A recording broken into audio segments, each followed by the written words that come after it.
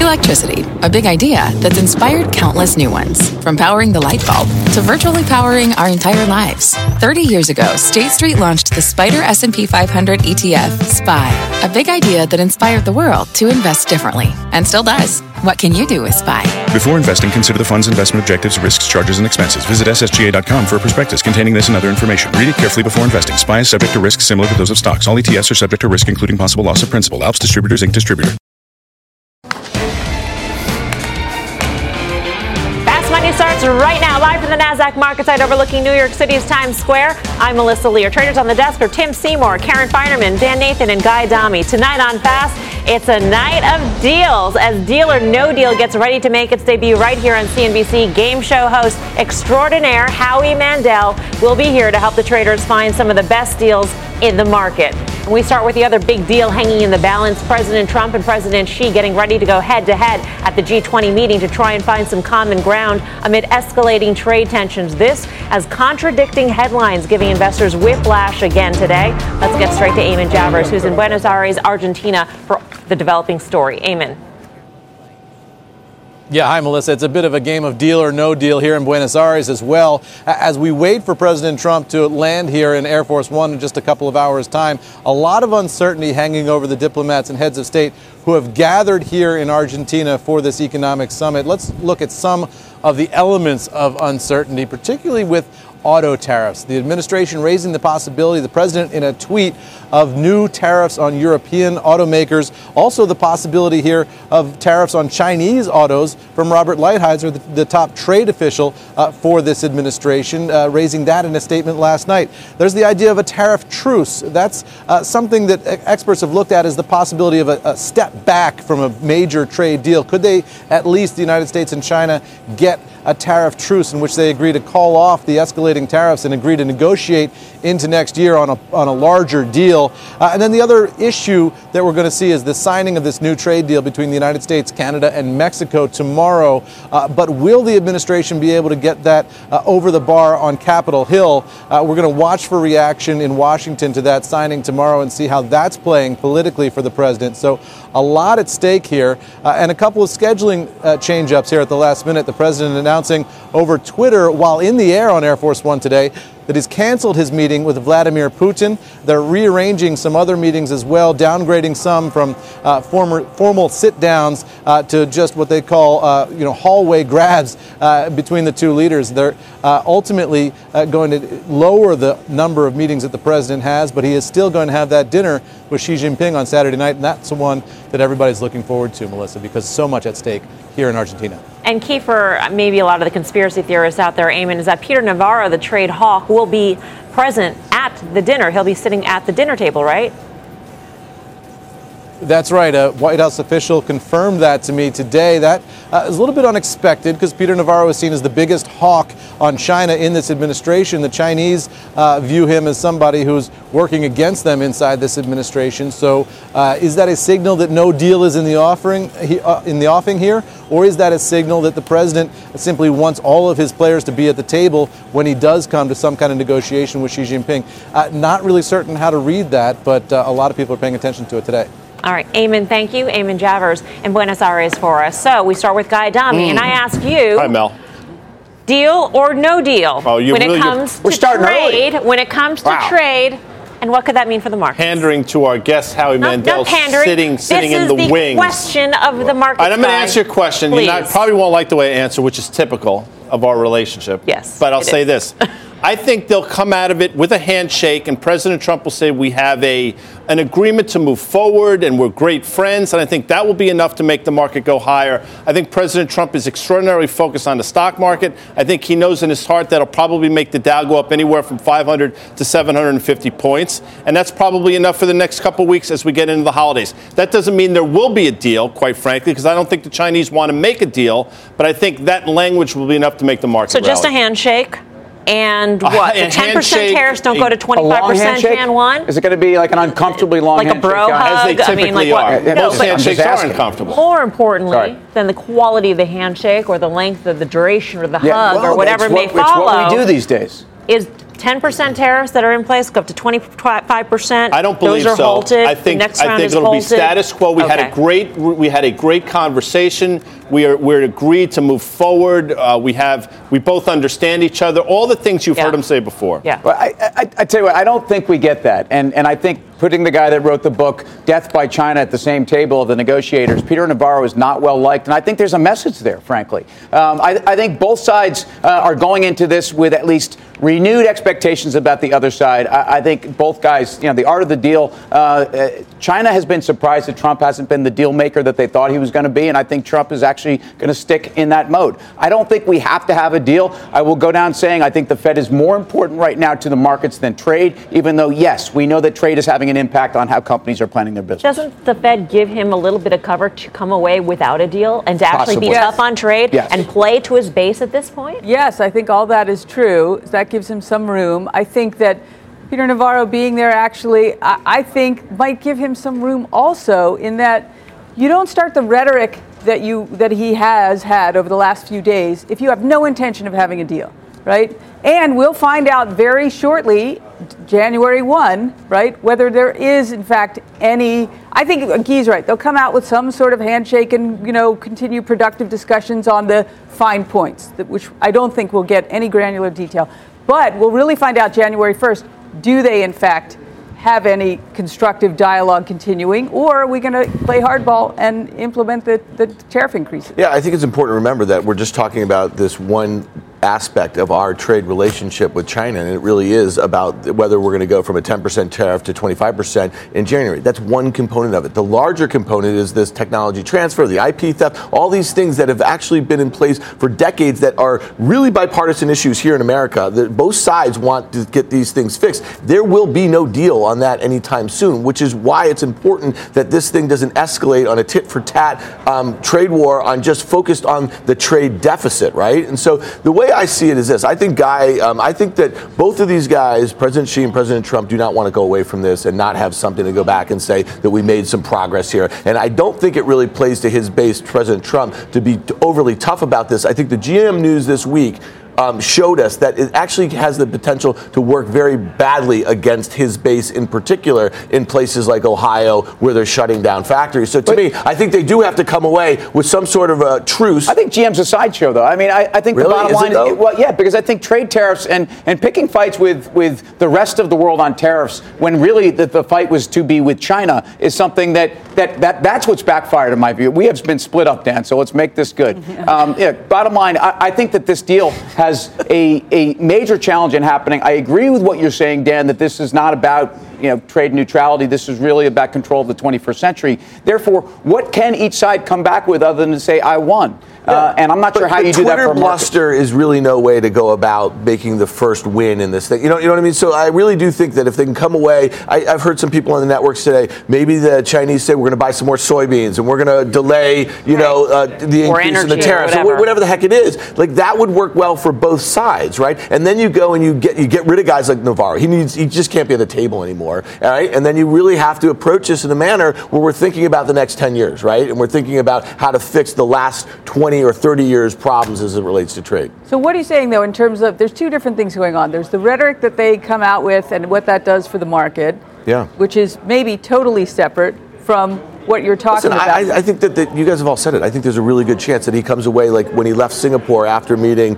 President Kim of North Korea, where they think they have some sort of framework to move forward on something, but they really didn't have anything. But at least de-escalated all of the major issues. And I think that's probably what we come out of on Monday. Think about the trajectory that we're on in terms of trade with China. It continues to get worse, not better. In other words, each time there's escalation. We're actually moving up some stairway to, not heaven. So I think you've got a dynamic here where... How is there continued escalation after the initial round of tariffs were put in place?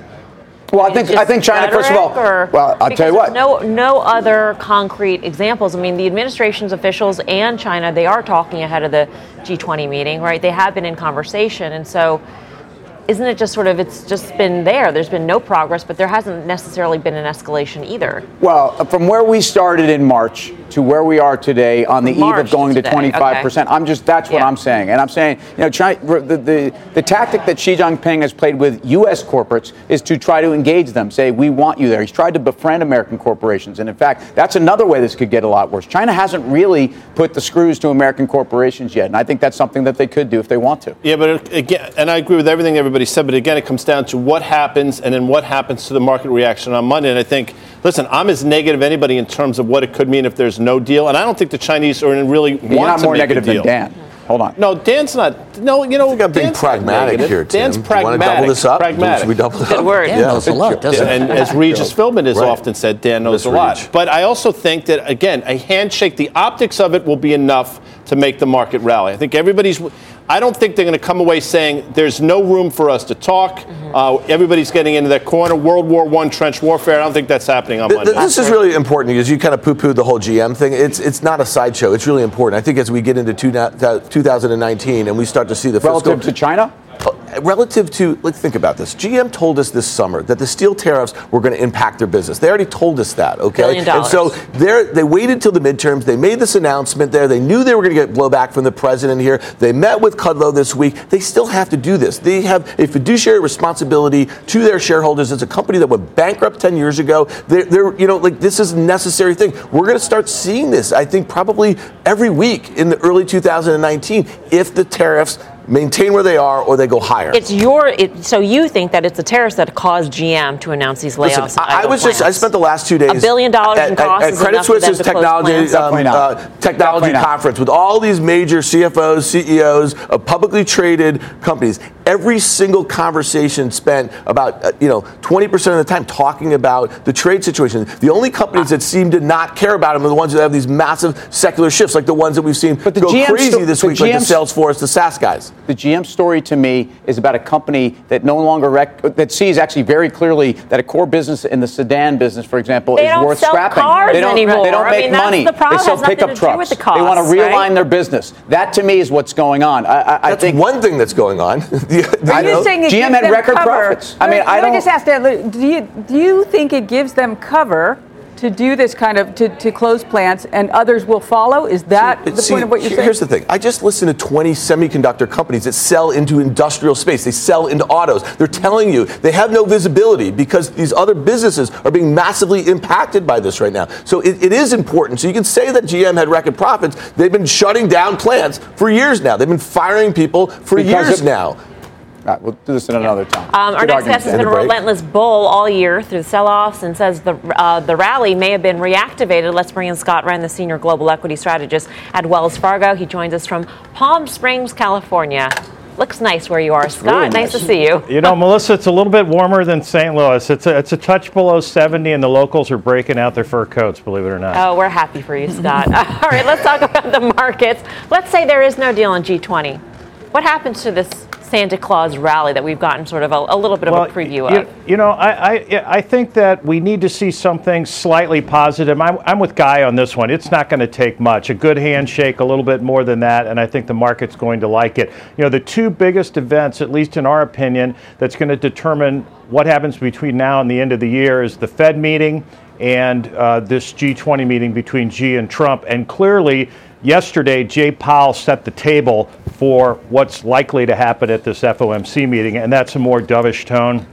That's what the market wants to see. The market clearly liked that. And I think there's a reasonably good chance that we see just a slight positive between the meeting with these two leaders. So in the FOMC minutes that were released today, Scott, trade and or tariffs were mentioned about a dozen times in the minutes, which were short by the standard of typical minutes released after a meeting. So I'm wondering, if you think that perhaps there is a Powell put when it comes to the tariffs, and that may give the president more cover to be tougher on trade, actually, and to let the tariffs go from 10 to 25% or consider putting new tariffs on. Because the Fed has essentially said, we're paying attention to this and the impact on the economy.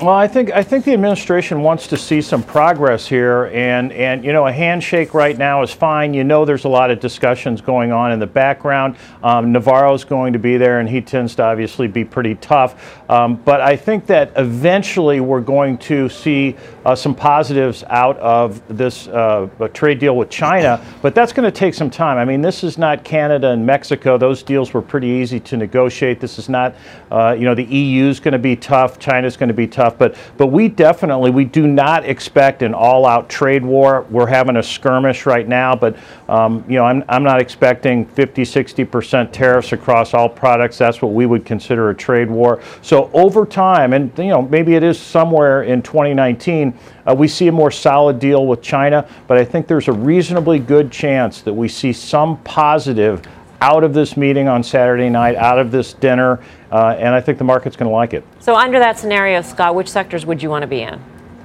Well, for us, we continue to think this expansion still has some legs.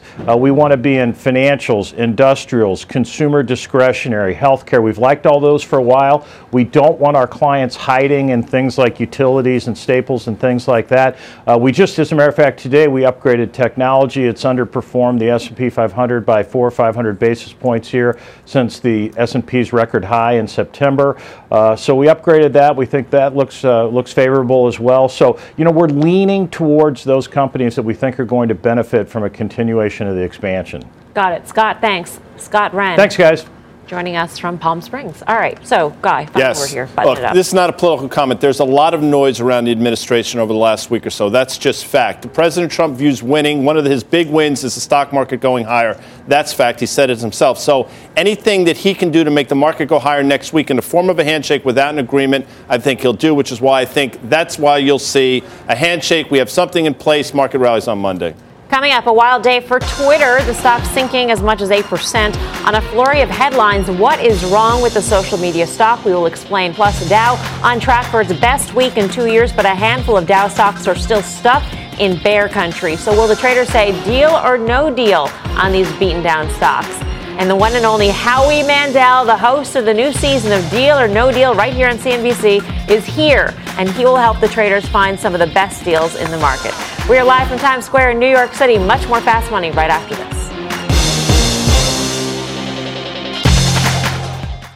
Wouldn't it be great to have all your investment and retirement accounts in one place? Yahoo Finance, our sponsor today, makes it easy. I use it to put my investment account and 401k accounts into one hub and get expert tips that help me confidently manage my money. For more than 25 years, Yahoo Finance has been the brand behind every great investor. Whether you're a seasoned investor or are looking for that extra guidance, Yahoo Finance gives you all the tools and data you need in one place. They're the #1 finance destination, producing a holistic look at the financial news cycle, including breaking news, original editorial perspectives, analyst ratings, independent research, customizable charts, and so much more. Securely link your brokerage accounts for a unified view of your wealth, including 401k and other investments. A comprehensive perspective is what sets apart great investors, and it's how Yahoo Finance ensures you have the insight to look at your wealth in its entirety. For comprehensive financial news and analysis, visit the brand behind every great investor, yahoofinance.com, the #1 financial destination, yahoofinance.com. That's yahoofinance.com. Welcome back to Fast Money. Twitter in turmoil today with the stock falling more than 8% at the very lows of the session. Julia Borson's in Los Angeles with more on what is behind the move. Hey, Julia. Hey, Melissa. Well, at the lowest levels of the day, Twitter shares were down nearly 9%. They ended up ending the day down about 4% after a very volatile session. Now, the stock making this move despite the fact that there was no fundamental news out about the company, but it does come after late yesterday, Twitter suspended a fake account impersonating Russian President Vladimir Putin. That account had gone undetected for 6 years and had about 1 million followers. Twitter saying it received a report about the account from Russian officials, tweeting a link to its impersonation policy. The move also comes after a Politico article out last night noted that Fox News has not tweeted since November 8th in an apparent boycott over Twitter's handling of protesters posting the address of its host Tucker Carlson on the Twitter platform. Wedbush's Michael Pachter telling us that the call out of the silent boycott would spook some investors. It's worth noting it has been a volatile year for Twitter. Stock is up 30% year to date, but down 34% from highs in mid-June. falling into bear market territory. And other social media names are also in bear market territory. Facebook is down 36% from a high on July 25th. Snap is down 70% from a high in early February. Now, as for Twitter, analysts are pretty split on the stock. According to FactSet, there are 10 buys, 21 holds, and 7 sell or underweight ratings. Melissa, back over to you. Okay, thanks so much, Julia Borston. All right, Dan, so what this sort of underscores is this notion that Twitter may have a fake user problem. So obviously and that there may need to be policing in terms of the bullying that happens So on I think this there's a couple platform. of really important issues here.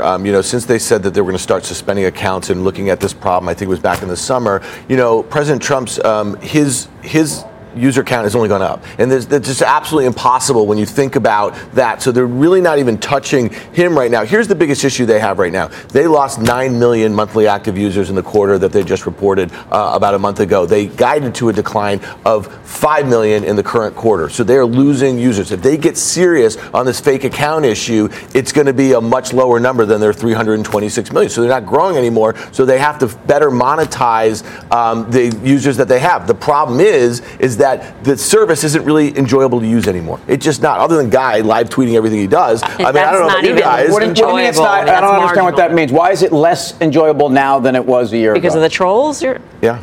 Let's be frank. And then the other issue, though, is what did they say? They cited they lost users in Europe because of GDPR, because of regulation. And if that so if that happens here, they're toast. Okay, how about this boycott, though? I mean, Fox News has 18+ million followers. And for all those people who might think that the boycott may not be consequential, I mean, look what happened with a boycott of the NFL. I mean, if conservatives sort of fire up against Twitter for whatever reason, could this be consequential for a platform that's already suffering from declining, usage patterns? Yeah, well, the answer is clearly yes. But and I've said this before, and I'm not suggesting I'm right, but one of the things I've said for the last couple of years is they use the wrong metrics. Twitter should never talk about daily active users, monthly active users. I don't think it's about that at all. The fact that they've gone down that route now, they've pigeonholed themselves, but Google doesn't talk about daily active users or monthly active users. It's the wrong metric for the company. With that said, it doesn't matter because they do. I think the stock probably trades with a 28 handle soon. It's interesting to me, 50 million shares traded today. That's an extremely high number on unclear news. I don't know, it makes me think there's a giant seller. I don't know who that would be. I just, the metric that matters is international ag growth and domestic ag growth, which are growing at 30%. All right. For more on tech stocks in turmoil, head on over to tradingnation.cnbc.com. I'm Melissa Lee. You're watching Fast Money on CNBC, first in business worldwide. In the meantime, here's what else is coming up on the show. Deal or No Deal is making a comeback right here on CNBC. But before the big debut, Guy Adami will take his shot at finding some of the best deals in the market with the help of superstar host Howie Mandel. Right here on Fast Money after this short break. This episode is brought to you by AARP.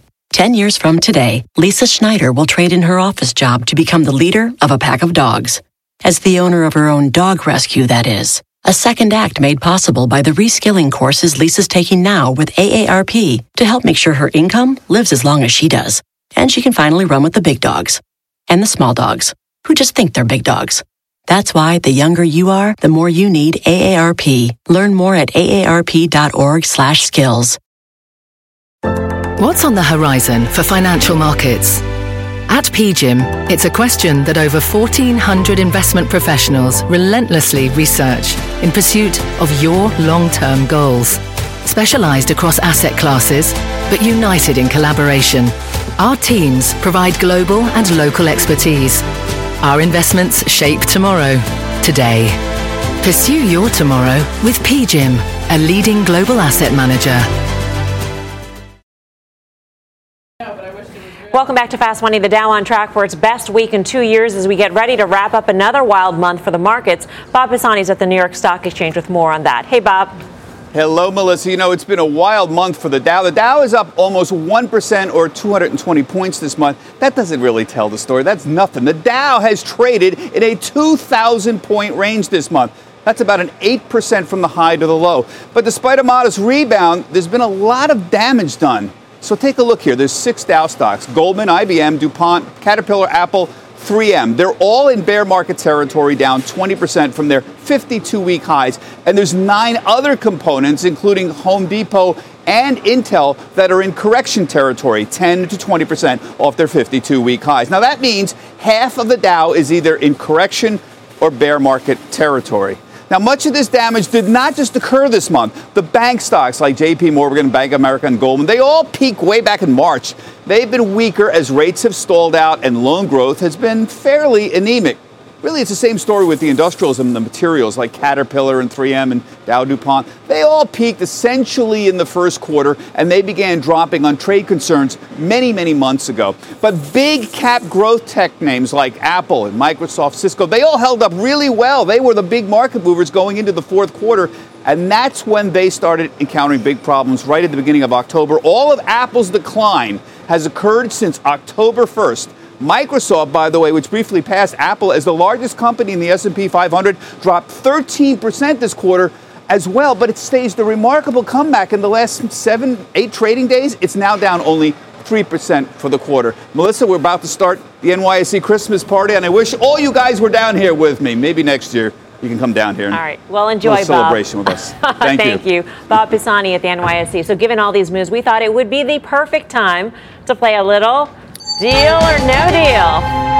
And who better to do that than the Deal or No Deal host and executive producer himself, Howie Mandel. Welcome, Howie, to the show. We want to go through the rules here. Here's how it's going to work. Guy over there, he's going to be the contestant for today. You see he's with Howie. Each of the traders here on the desk will hold up a case. Guy will pick the trader, and they will reveal the stock and its closing price. And then Guy will decide if it is a deal, meaning a buy at the current levels, or no deal, meaning it's got more room to fall. All right, everybody got the rules, set with their cases. Howie, take it away. Take it away. You just explained everything. The idea is for me to explain. So did you hear what she said? Yeah, but I'm not that bright, Howie. Can you just give me Did you not understand? So they got 3 cases. Yeah. Each of those cases is holding the name of a stock. I'm going to ask you I'm first going to ask you to pick a case. I'm going to say deal or no deal. You're going to tell us whether it's a deal, whether we should buy it, or is it still going down at no deal. You ready? Got it. By the way, before we start, yeah, happy birthday. You know, we've had monarchs, kings, heads of state. Right. You're Howie Mandel. I know. You're the biggest star we've ever had. Well, I'm just saying. Is that a compliment to me, or am I doing it's a show an indictment of the nobody show. else wants to do? It doesn't matter. Ding, ding, I guess ding. I'm the real deal. Okay. So normally I'd interview you, but they all know you. Yeah, well, of course. But I'm going to tell you to pick a case. There are 3 cases. Look at our lovely models today. Pick a case, pick a number. Help me, Howie, please. It's so hard to pick between the 3. Just help me to pick one, please. I'm asking you. Are you serious? Is that no, acting? I'm not really. I smell Emmy here. Can I pick? You guys have been. I just got here. You've been practicing all day. You know what case you're going to pick. Well, I want to pick Karen. Karen's always been my favorite. Karen. Yes. Karen, you're open your case. Wait. I'm the host. Why am I even here? I don't know how. That's why I'm the most important guest you've ever had on the show. No, you already said. Listen to him, Karen. You work with him. I'm going to be gone tomorrow. Go ahead. He said open the case. Open your case. It's Apple. Ooh. So I'm going to ask you. So Apple closed, I think it says 179.55, right? Mm-hmm. Deal or no deal? It's so hard for me to pick. Deal. I'm going to say deal. And this is why I'm going to say deal. Listen, I've been wrong on this stock for quite some time, Howie. You watch the show, so you know. I do. But the other day, President Trump tweeted about Apple. And if you go back and look, he tweeted about Boeing. After that, the stock went straight up. Lockheed Martin, the same thing. And the same thing happened with what? Pfizer. So I say deal. He's tweeted about Rosie O'Donnell. I don't see her anywhere. Excellent point by you. All right. So, deal. Oh, deal. Okay, so buy. I'm going to buy. I'm talking to people like but you got to hear from the other traders. Why don't we find out what the other traders think? Okay. So the next one, you got to pick a case, right? No, Tim's got it. So what does Tim say? Who's Tim? Tim is over at the desk. Oh, there you are. What are you going to say? Deal. Deal, Howie. I tell you what, I love Apple here. Deal. Okay, this is so different than the real game. Well, you just you have to I'm so confused. Ask Karen what she wants to do. Karen, what do you want to do? This will make the real game show look even better. That's the beauty of you people. This is part of the ad. It is. Karen, Right. what do you say? Deal or no deal? Deal, I mean, I own it, so I better want deal. So I own it. I think the valuation here is attractive. I understand the headwinds here, but ultimately, I'm a value girl. Nice.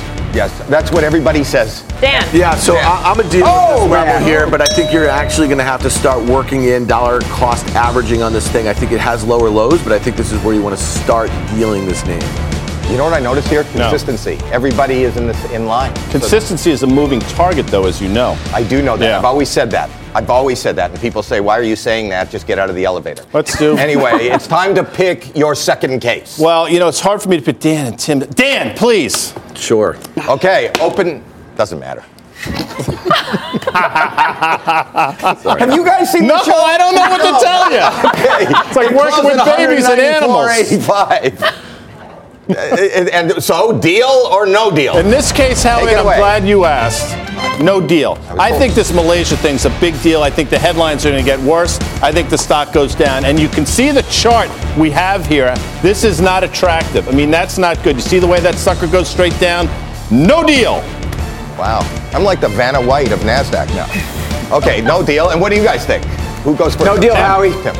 Bottom line is, if Guy doesn't like Goldman Sachs, I don't like Goldman Sachs. No deal. No deal. Okay, Karen. Yeah, I'm going to go against the grain here, and I'm going to say deal. I mean, this is a premier franchise that we know it's trading right near book, which is amazing. The valuation to me on a PE basis is ridiculously low. It has priced in a gigantic penalty from the Malaysia situation already. And Dan? Yeah, so I'm no deal, Howie, and I just think that it's actually pricing in a much more challenging 2019 environment, and I think it's a value trap. I don't understand the reasons why Karen likes it. I just don't see any catalyst into the new year, so I'm no deal. Oh, wow. So there's not everybody's consistent. No? But you said that's good when they're not. Okay, Do you agree with everybody? Sometimes consistency is a moving target. Other times, you never know. You never know. I like everybody. So. Okay, it's time you pick your last case. Well, there's only one left. Howie, I'm only listening to you, by the way. So I'm going to wait. Open the case. I'm going to wait. Woo! Caterpillar. It's trading at, I can't see it, 130.23 today. It's 30 seconds on the clock. Deal or no deal? Now, you've been watching the show, and you heard me say that I think there's a chance that President Trump and President Xi after this weekend come out, arms around each other.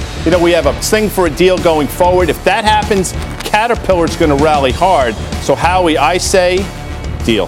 Wow. So let's find out what everybody else. They're going to have arms around each other? Spooning. I believe so. Spooning. Yeah. I think that would be great. A Chinese spoon deal. I'm not spooning Dan. Oh, you're saying no deal. You're going with them. Yeah, no deal, Howie. Look, bottom line here is if the global growth is slowing, Caterpillar's going to be right in the line of that slower growth. No deal. Don't like the valuation. Okay, Karen? Yeah, I'm going to say deal. If you look at the chart, it started trading down when tariffs got going. I agree with Guy's analysis. They come out hugging, in whatever way they choose to show affection, which is fine. I think the stock rallies. And Dan? Yeah, so Howie, I think no deal here for a lot of the reasons that Tim cited. And so here's a stock that's down 17%. Again, like Goldman, I think it's actually telling us what the 2019 global economy is going to look like here. Wow. Is it just me or is Karen a rebel? Without a cause. Every single day, Howie. And the smartest one on the desk. Oh, did I say that or did I think that in my head? Why don't you guys come on over? Come on over. I don't want to. Come on over. You don't want to? Wow. Wow, look. That was at the desk. Fun. Was it? Not so much for you, huh? No. It was a lot of fun. It was a lot of fun. But I want to say what you said. The show, which premieres on this network next Wednesday, a lot better, is an emotional roller coaster. It is. You will scream, you will yell. I didn't hear any of that here. And for the first time in a long time, you guys have a full audience, and they were just sitting there silent. So, but it's good. If you want to see something so much better than you just saw, tune in. It's really December not that hard to do that. So that's not a. Just don't have Guy in your first show. I would. I'm just why, kidding. Why do you think it's such an emotional roller coaster? Because I think whether or not you go with the dollar figure in the case. Because I think that the truth of the matter is exactly what makes this show so good, your show so good, is that the people that are watching it relate to what am I going to do? Should I buy? Should I gamble? It's risk versus reward. It's exactly everything that this show and this network is all about. And you could sit there, it's teaching moments, you could sit there with your kids. So when you see people taking a deal that they shouldn't take or saying no deal when they're turning down $250,000, which could change their life, you're screaming. It's very visceral. You're screaming at the TV. It's a great entertainment roller coaster with a lot of takeaway. And we're going to premiere with a holiday special on Monday night, right after The Voice on NBC. Big holiday $1 million special. We have to I can't tune wait. into that for sure. Awesome. Yes, in terms of the decision-making process as to whether or not to go with a deal or turn it down and wait for the better deal? I mean, a lot of that also happens in the stock market with stocks. Do you buy at this price? Do you wait till tomorrow and get a better deal on that stock because it's going to be 10% lower or whatever? Do you trade? I mean, does that fascinate you? I mean, if this I am the biggest Deal or No Deal wuss in the world. you. I can't because I can't, and that's what makes it hard for me, even as a host of Deal or No Deal. I'm risk adverse. Oh, you are? Very. So, like, you don't have what? Sound like you're going to say something else. The guts or whatever it takes to put something. Huevos. I don't have eggs. Yeah. I don't have any eggs. So the thing is, that was too much information. Depends on what you mean by eggs, but go ahead. The people are saying Caitlin looks different on this network. Anyway, the thing is that what I'm saying is that no, I have and I do and I invest, but I'm not really in the market. But it's risk versus. I don't have any risk, and people are so funny because I'll offer somebody who said they've never owned a home, and the banker says she'll give you $250,000 right now. You've been there for 15 minutes, and it's very easy for some people, and I'm sure a lot of your viewers, to go no deal because they see that $1 million looming. And when are you going to ever have that opportunity? And it's kind of like when you see Apple drop a little bit. Right, you go, I'm all in because it's going up, or do you wait and hold, but the people who go all in right there, those are the kind of people that you see playing the game. Do you follow up with the people who win big money? Yes. Is it like the curse of the lottery? I mean, do you find them like homeless a year later and they lost their... So negative. I'm curious. No, we have no homeless contestant. Oftentimes, you get a big windfall, and you see that with whether it be a lottery winner or maybe a professional football player. The one where you I have do a lot of money, and there's no knowledge in terms of how to preserve that money. The very first game that was ever played. I've done it 500 games I've played and done and recorded. The very first game in 2005 was a young lady named Karen Van who told us she's never owned a home, she didn't have insurance, she had 3 kids, and she played a little harder than I would have played, but she walked out of there, and still, when you think of any game, with $5,000. And she lives someplace in middle America. $5,000 would, buy insurance, buy something, and we followed up a year later. And she had breast augmentation. So things were looking up. Literally. Not sure what the lesson of that story was, but I don't think there is a lesson. Story. I'm glad she's okay with bigger breasts. And money. Well. Howie Mandel, thank you so much. Thank you. You're welcome here anytime. Oh, thank you. And happy birthday. From the Rebel. By the way, happy birthday. This is from all of us at CNBC. Fast money gift bag. Really? Yes. Wow, from happy all of birthday you. From all of us. You guys are such sports. I know. There you go. Something you bought right here on an employee discount. Do you want me to open it now, or do I take it home? I think you have to. I have to open it? Be rude not to. I don't know. Oh, my gosh. Good. Oh, my gosh. It's a fast money. You guys. Maybe a thermos? We're thinking. Oh, my God. Everybody drinks Oh, my God. water. Does somebody have a tissue? I mean, this is. You guys. Oh, my God. Take a minute. Thank you, Howie. Thanks, Howie. Enjoy. Yeah. All right. Be sure to tune into the big premiere night of Deal or No Deal, Wednesday, December 5th, kicking off at 8 p.m. Eastern Time. You will not want to miss it. Coming up, we told you about all the Dow Downers, but next we'll tell you about one big winner. This Dow darling is hitting an all-time high today. We'll tell you the name and why shareholders are so excited. And later, Bitcoin hanging above $4,000 after what's been a wild couple of weeks. But UBS says Bitcoin is over, it's dead, it's not coming back. The man behind that bold call will be here. More Fast Money right after this.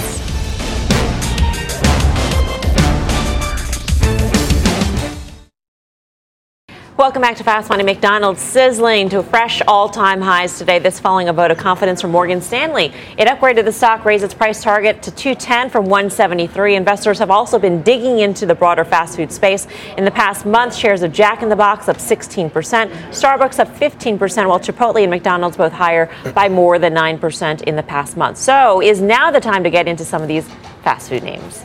Guy Dami. Well, McDonald's, people will say valuation is extended, but they've said it for a while. And kudos to Tim, who a couple years ago when the stock was meandering around $105, went out and did a thing with those kiosks. Remember, he said it's a technology play. Now, I follow you on Twitter, by the way, and this is, I'm getting off topic, but you tweeted something today that actually right on topic. Yeah. Because the Morgan Stanley upgrade had to do with the modernization efforts at McDonald's, and part of that is, ordering by touchscreen on kiosk. And what did one study find on kiosks in the UK? There was some nasty that all stuff. of them had feces. Okay, you have to say that. I wasn't going to say that. This is a PSA. This is for the people's good health. Right, Tim? I don't know why we're going to me on this, other than I have used those kiosks, but I washed my hands before I had my meal. Look, how about after? Before you had your meal. Before you use the kiosk too? Yeah, look, I'm washing my hands all day long, Mel. But look at me there. Yeah, just very happily ordering away. Swiping the McDonald's has done a couple things. They've gotten hip. They've become, at least they have organic meat. They actually have fresh beef. They've done things with the kiosks. They've made it a little hipper. They understand the global brand, and they've refranchised. This stock is going higher. In an environment where the consumer seems strong because retail is strong, Karen, right? Does it make these stocks more attractive? Well, one of the things that really been hurting these stocks is labor, right? So for them, that $15 minimum wage in a lot of states, that really hurts them. I mean, to me, it was interesting if there's something to the Jack in the Box story about it going private. It going private, right? I don't know. That's sort of an interesting catalyst to me. Yeah. I think. I mean, it's a big franchise. I don't know. It could go for. Well, it's already expensive, but I think there's some juice left. Let's stick with the consumer here. Talk about Nordstrom dropping 4% today. Options traders think it's only getting worse from here.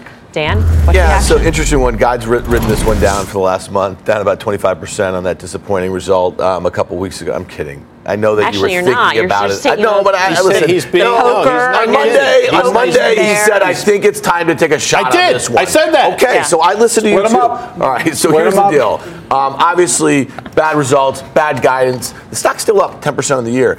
There was a trade today that was kind of interesting, and sometimes at this time of the year, you start thinking about how are people positioning in names they kind of want to hold on to.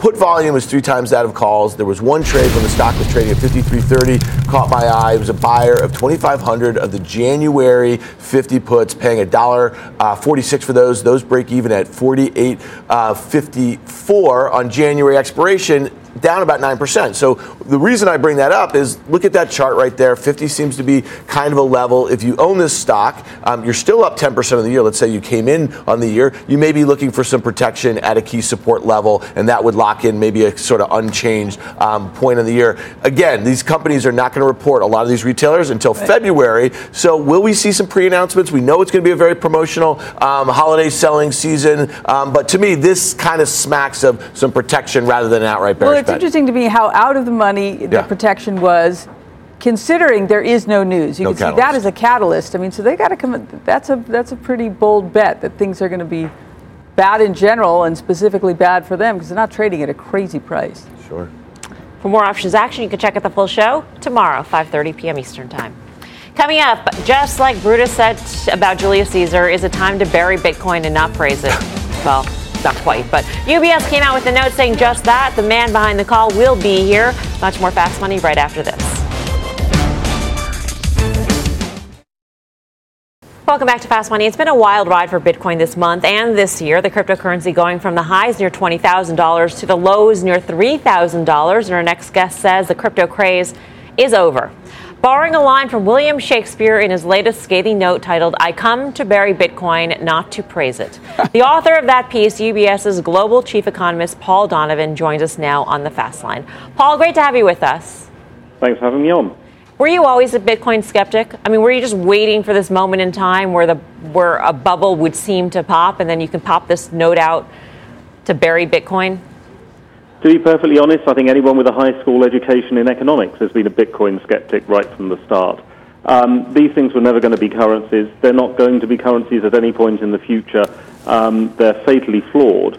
And as a result, I think right from the start of the hype in sort of late last year, it was fairly obvious that this was going to end badly.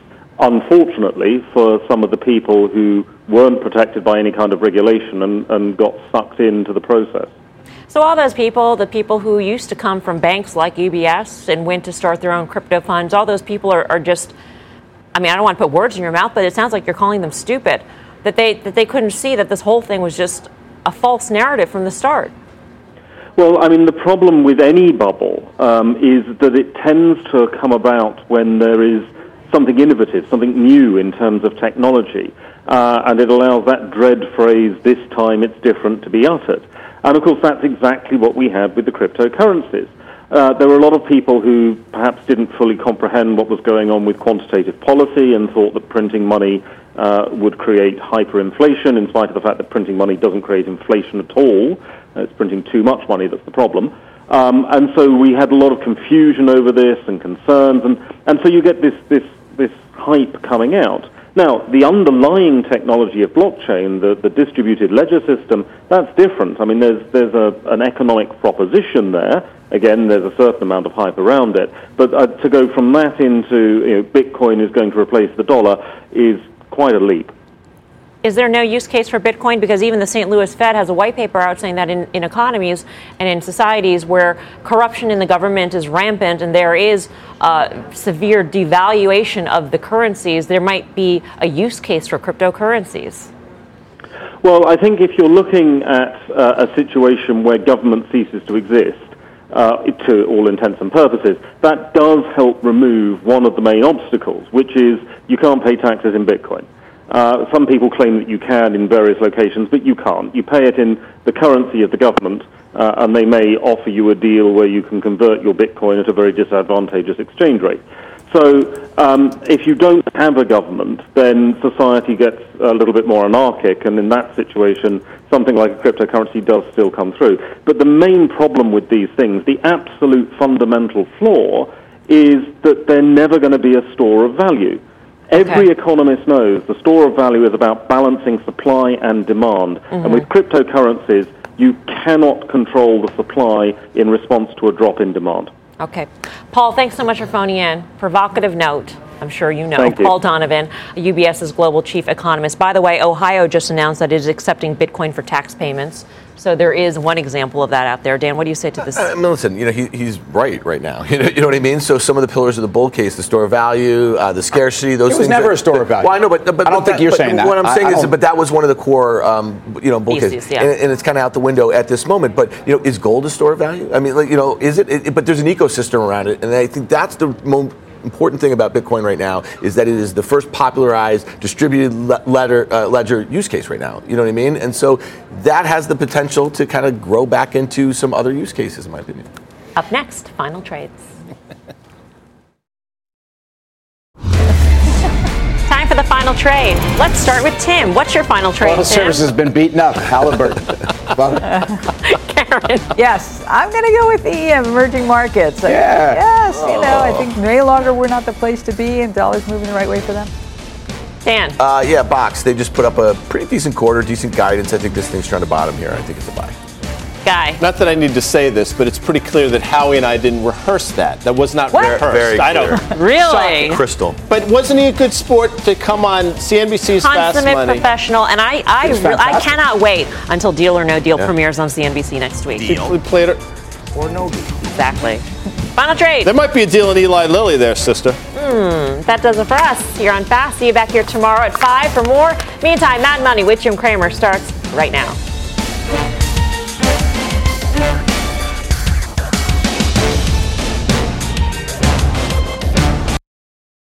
The spirit of performance defines Acura, and now it's electric. Introducing the all-electric ZDX, Acura's most powerful SUV yet. While what powers their cars may change, the energy that makes Acura never will. Crafted using the same formula that brought them electrified supercars and multiple IMSA championships, the ZDX has track-tested performance that packs an energy all its own. With a premium Bang & Olufsen sound system and up to 313-mile range on a single charge, and a Type S variant with an estimated 500 horsepower, the ZDX is everything they said electric could never be. It was built with the driver in mind, just like Acura's been doing since the beginning. We could talk all day, but the only way to experience this electric performance is to drive it yourself.